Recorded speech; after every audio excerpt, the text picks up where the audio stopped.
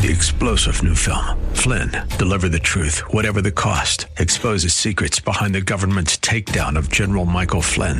Flynn knew what the intel world had been up to. He ordered the first audit of the use of contractors. This set off alarm bells. He told the truth. He was the most dangerous person for Donald Trump to hire. They had to get rid of Flynn.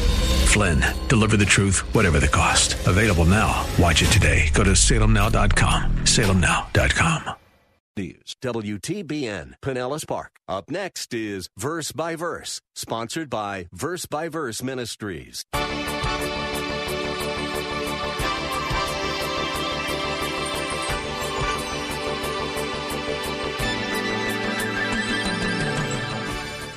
What he wants to do is to be able to take the Word of God and to present it to his people that they might take comfort in the truth that there is therefore now no condemnation to those who are in Christ Jesus. That's his sole purpose. That's his sole intent, is to teach them the truth, that they are secure in Christ so that they might take comfort and understand that they will never be condemned at any time. And so Paul opens up for them and for us truths about divine sovereignty and security, which, as we've been seeing each week, we aren't able to fully comprehend. But that's all right. Nobody else understands it either. But we can believe it, and we can rejoice in it, and we can live out the implications of these truths. So step by step, as a pastor making it plain for his people, the Apostle Paul opens it up for us. We may not be capable of comprehending all that the Apostle Paul was communicating in Romans 8, but we can certainly understand enough to find wonderful assurance that our salvation is secure and kept that way not by us, but by our loving and all-powerful Savior. Hello and welcome to Verse by Verse with Pastor-Teacher Steve Kreloff of Lakeside Community Chapel in Clearwater, Florida. We're in the midst of a series of lessons from Romans 8 about God's sovereignty and our security. Some people might wonder, why does God make a big deal out of our security? He's so great, why would it matter if a few people lost their salvation now and then? Well, as Pastor Steve will explain, there are a couple of reasons. One has to do with us, and the other with God himself. Here's Pastor Steve now with today's lesson. I'd like you to open your Bibles, please, to Romans chapter 8. My Bible is getting rather worn at Romans chapter 8. But I think that's the way God would have it. Romans chapter 8, starting at verse 28. And we know that God causes all things to work together for good to those who love God, to those who are called according to his purpose. For whom he foreknew, he also predestined to become conformed to the image of his Son, that he might be the firstborn among many brethren. And whom he predestined, these he also called. And whom he called, these he also justified. And whom he justified, these he also glorified.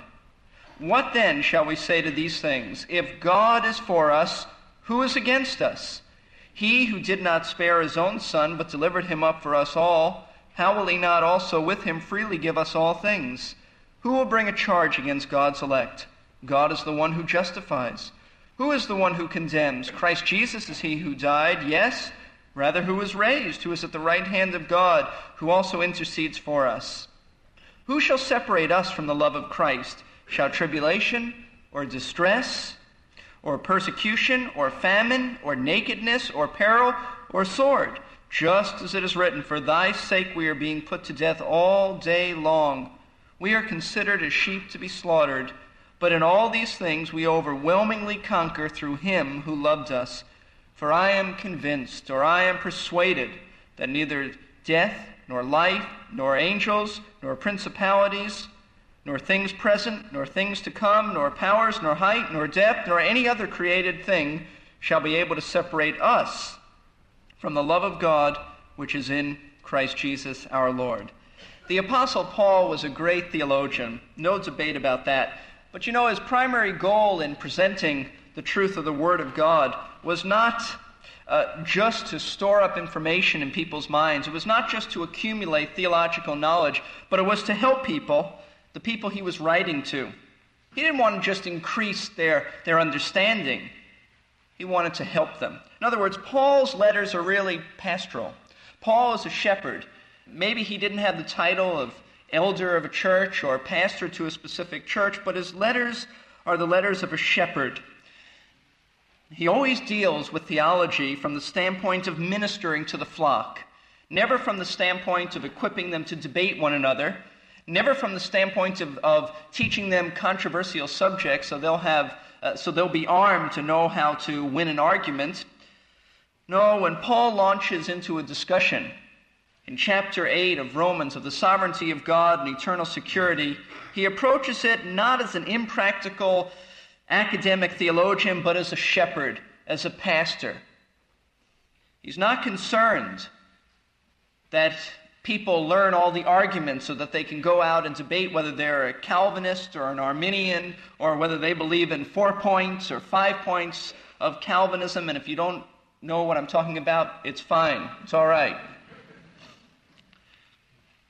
What he wants to do is to be able to take the Word of God and to present it to his people that they might take comfort in the truth that there is therefore now no condemnation to those who are in Christ Jesus. That's his sole purpose. That's his sole intent, is to teach them the truth, that they are secure in Christ so that they might take comfort and understand that they will never be condemned at any time.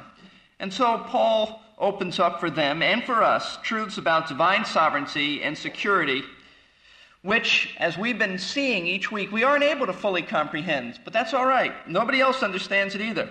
But we can believe it, and we can rejoice in it, and we can live out the implications of these truths. So step by step, as a pastor making it plain for his people, the Apostle Paul opens it up for us. We saw a few weeks ago in verse 28 the promise of security. And the great promise is this. He says, we know that God causes all things to work together for good, and the point in its context is this. All things are working together to make us like Christ. How could we ever think that something could come along that would destroy our faith? That something would come along that would get us off target? That something could come along that would eternally hurt us? If all things were working together for good, not all things are good, but God is so sovereign that he's working out all things, even the bad things, for our good. How could we think that anything could come along to destroy our faith, to destroy our relationship with Christ? You see, that is the promise of security, and it is a wonderful promise. There is nothing that could distract us, nothing that could overwhelm us, nothing that could destroy our relationship with Christ. He says at the end of verse 28, he says it's not just, this promise of security is not just for everyone. This is for a select few, for those who are called according to his purpose. That is, those who love God. These are the called according to his purpose. Well, what is the purpose of security? Well, he tells us that in verse 29. The purpose is this. Whom he foreknew, he also predestined to become what? Conformed to the image of his Son. There are really two purposes. The first purpose of security is to make us like Christ. Ultimately, we will be like Christ. If in this life God causes all things for our good to make us like Christ, then the purpose of that is that someday, ultimately, we will be like Christ. We will be the redeemed, glorified humanity. As Linda just sang, God will say, "Welcome home, children." And those children will be conformed to his image. That is the purpose of security. But there is a deeper purpose. There is a more ultimate purpose. That he might become or might be the firstborn among many brethren. In other words, God wants glorified, redeemed humanity, millions of them. Why? So that Christ Jesus might stand out as the preeminent one. That's what it means, firstborn. He is the unique one. He is the prominent one. He is the leader amongst glorified humanity. So the very purpose of security is not just to make us feel good. It's not just to give us assurance. It's not just to comfort us, but it's to glorify his Son. Well, how is this all going to take place? It's all up here for us. It's all floating around theologically up here. How is God going to take us from point A all the way to glorification? Well, he tells us the process of security in verse 30. And whom he predestined, these he also called. And whom he called, these he also justified. And whom he justified, these he also what? Glorified. In God's mind, it's as good as if it already happened.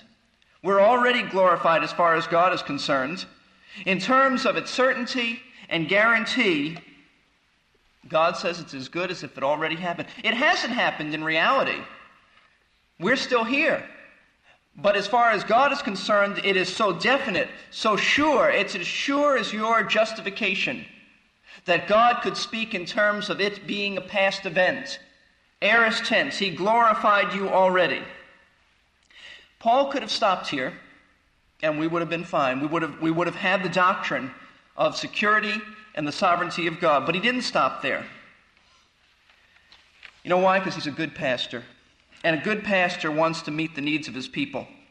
And just this information alone does not meet the needs of people. It didn't meet the needs of the Romans, and it doesn't meet everybody's needs in this church today. Because Paul knew, and I know, that there are some here who have questions about eternal security. Maybe not serious questions, but nagging questions and doubts and problems. And yet there may be some who do have serious questions about it. Paul anticipated that. He anticipated that the Romans would have problems with this doctrine.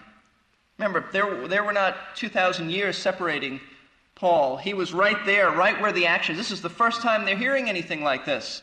And Paul anticipated that in their minds they wondered and they had problems. And how can you say, Paul, that you're once saved, you're always saved? And how could you say that? I mean, these are people who had been brought up in the law, and they believed for all these years that you must do something to earn your way to heaven. And now Paul is telling them, not only are you saved by grace through faith, but you are kept by grace through faith as well. It is the gift of God. Salvation is of God's grace from beginning to the end. And so he had many Jewish people who were wondering. And maybe they accepted. Obviously they did accept the fact that they were saved by grace alone through faith. But how do you keep that? And Paul, you're telling us that there's no condemnation. We don't understand. We've got a problem with that. So this morning we want to look at the problems with eternal security. There are really no problems with that. There are only problems from people's perspective, though the problems associated with eternal security. Now, I'm not positive about this, and I would not be dogmatic because the Word doesn't say this, but I'd like to imagine that at the end of verse 30, the Apostle Paul paused. He said, "In whom he predestined, these he also called. And whom he called, these he also justified. And whom he justified, these he also glorified." I think he paused in either writing it or dictating it to a secretary. And he paused. Why? I believe he would pause at this point to adore the Lord. Paul gloried in the fact that we are now glorified. It's as good as done. Heaven is certain because we're a part of God's sovereign purpose. And I think Paul just stopped and rejoiced in it and gloried in it. But after this pause of adoration, he broke into a magnificent series of questions which meet every major problem that a person can have with eternal security. So this morning, we want to look at the problems associated with our security. And hopefully your problems and questions will get answered as we look at this. Look at verse 31. "What then shall we say to these things?" I mean, can't you just see Paul, after bowing his head and adoring the Lord, just kind of pick his head up and say, "What then shall we say to these things?" It's kind of a challenge. Who dares to say anything to this? What shall we say? In light of all that we've seen concerning the promise of our security, the purpose of our security, and the process of our security, what should be our verbal response to this doctrine of the security of the believer? What should we say? Now that's a very relevant question. When presented with the truth of the security of the believer, what should we say? Not what should we do, what shall we say to these things? Now, before we see what we should say, let me tell you what a lot of believers say. And believe me, there are a lot of Christians who say this. What shall we say to these things? Well, here's what some say. God can take back your salvation if you sin too much. There are some people who say that. There are others who say you can stop believing and you could forfeit your salvation if you stop believing. It's all predicated on faith, and if you stop believing, then God will take it back or you can give it back. That's what some people say. Others say Satan can make you lose your salvation. He's after you. And he is like a roaring lion. If he gets hold of you, you're gone. You can't stand up against him. He can pluck you out of God's hand. There are others who say you can fall from grace. You can fall from grace, they say. And still others say, a believer can go all of his life and then apostatize. He can abandon the faith, and he can lose it. Now, most believers who would make statements like these, in my opinion, I don't think they've ever done a serious study of eternal security, and especially Romans chapter 8. Now, in many cases, that's probably not true. But there are many who make statements like that, and they have simply heard this taught, and they have never really delved into the Word of God themselves. But we have. We've been studying Romans, and we've been camping on Romans chapter 8. And if you were here for the Bible conference, you heard Dr. Strauss give you a double dosage of what we've been going over. So we, above all people, have heard and studied the Word of God. What shall we who have studied Romans chapter 8 say to these things concerning the security of a believer? I'll tell you what we ought to say. We ought to say what Paul says at the end of verse 31. If God is for us, who is against us? That's what we ought to say. If God is for us, who is against us? I love this verse. I love all the Word of God, but there are certain verses that really stick with me. You know why I love this verse so much? Because it tells us that the believer has a spiritual super invincibility about him. In a sense, we're spiritual supermen and superwomen. Nothing can penetrate us. The verse is saying this. You see at the beginning it says, if God is for us. It really ought to be translated since. It's not a question of doubt. Since God is for us, or if God is for us, and He certainly is, that's the thought there, then no one can ever rob us of the destiny of heaven. He's not talking in context about other things. He's talking about the destiny of heaven. If God is for us, and He certainly is, then who can ever rob us of the destiny of heaven? The answer is no one. No one can. Now, this is a problem people have with eternal security, and I'll tell you the way it really is. This is a problem of protection. If you're taking notes, that would be a good way to put a heading on this. It is the problem of protection. Is God strong enough to protect us from those who would try to pull us away from Christ? Now, many people have difficulties with that. They do not believe God is strong enough. Theologically, they may say He's strong enough, but practically speaking, they really don't believe God is strong enough. It's the problem with the power of God. The problem is not with eternal security at all. It is the problem with the power of God. In essence, the question is this that Paul is posing. Is anyone in the universe stronger than God so that they can frustrate the very purpose of God in choosing us to be glorified? That is really the thought here. Is there any power in the universe strong enough to do that? No. No. In fact, Paul's going to give the remainder of this chapter over to things like that. Who's going to bring a charge against us? Who's the one who condemns? Paul says, I'm convinced that neither death, nor life, nor angels, nor principality, nor anything can separate us from the love of Christ. Now, there are individuals who would like to have you lose your salvation. You know that? There are some individuals who would love to have you the way you used to be. If they could, they would tear you away from Christ. Had Paul simply asked the question, who is against us, we could have given him a number of answers, right? You want to know who's against you? That if they had their power, the power to do this, they would cause you and they would cause me to lose salvation. Who's against us? The world is against us. Never forget that. The world is against you. They may smile at you, they may be friendly at times to you, but basically they are against you. If they are not against you in terms of you understanding that they're against you, if it's not clear, perhaps it's because you're not living a godly testimony out before them and they're not sure where you stand. But once they know where you stand, then they'll be against you. Will you turn in your Bibles, please, to John chapter 15? In John 15, the Lord Jesus is telling the disciples that the world is against them. He doesn't want them to be blown away when he goes to heaven and they're all of a sudden in the midst of this world. And He doesn't want them to think that just because they've been given so many wonderful promises about heaven and the Holy Spirit coming, and He says, I'll not leave you orphans, He doesn't want them thinking, oh, it's going to be a piece of cake. The church age is going to be fine. So Jesus begins to tell them the world is going to hate you. And He says in verse 18, if the world hates you, and once again that word if is the same thing, since the world hates you, if the world hates you, and it most certainly does, you know that it has hated me before it hated you. You want to understand why they hate you? It's because they hated me. It's not anything new. And I'm not going to be here. You're going to be here, so they're going to vent their frustration out on you. But if, he says in verse 19, if you were of the world would love you. The world would love its own. But because you are not of the world, but I chose you out of the world, therefore the world hates you. Now, what is he saying here? One reason that the world hates us is because in accepting Christ, we have rejected their value system. We have rejected them. We have rejected their morals, their goals, their aspirations, their perspectives. It's sort of like switching churches. People feel like you're rejecting their church if you go somewhere else. Well, the world feels like we're rejecting their system if we go somewhere else and we turn to Christ. And the truth of the matter is we are rejecting their system. That's what repentance is all about. We have turned our backs on their system. We don't want to be a part of it anymore. And we're talking about the evil system.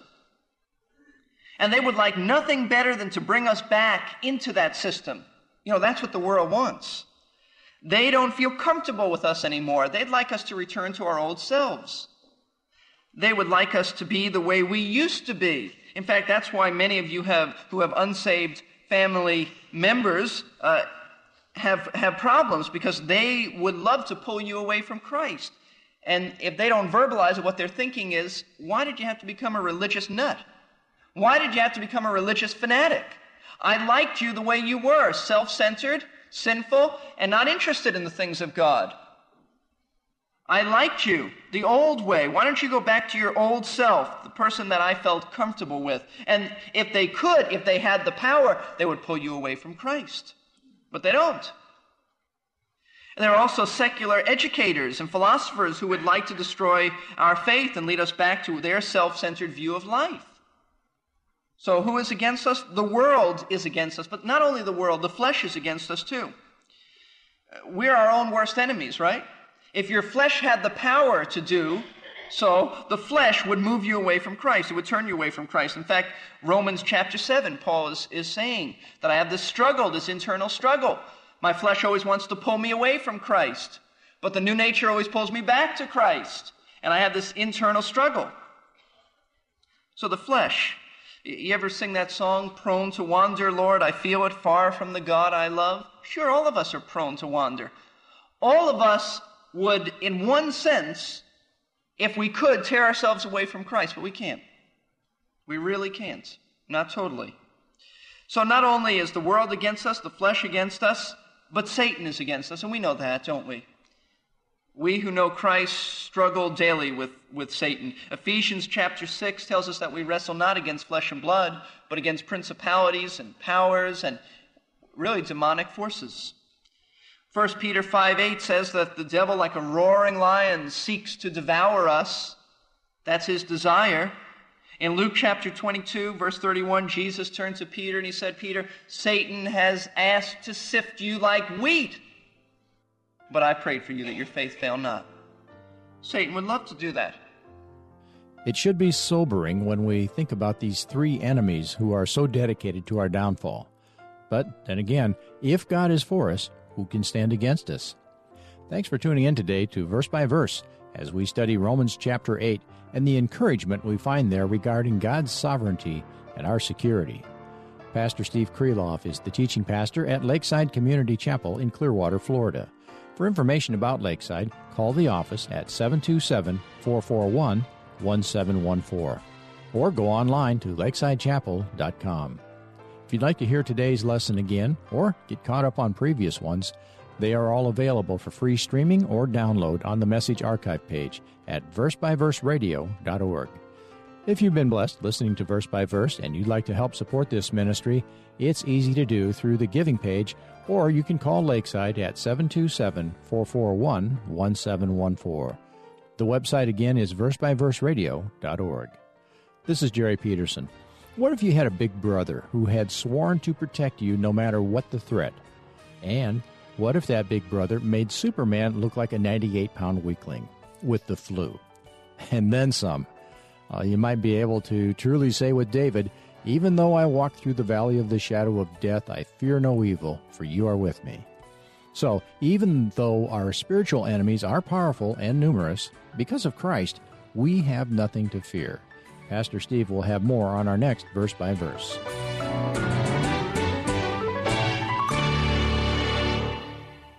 You've been listening to Verse by Verse, sponsored by Verse Ministries. This program was pre-recorded. To learn more, including how to donate to this ministry, visit versebyverseradio.org. That's Verse. We're here to give you strength between... 3-star General Michael J. Flynn, head of the Pentagon Intelligence Agency, knew all the government's dirty secrets. He was one of the most respected generals in the military. Flynn knew what the intel world had been up to. He understood its funding. He ordered the first audit of the use of contractors. This set off alarm bells.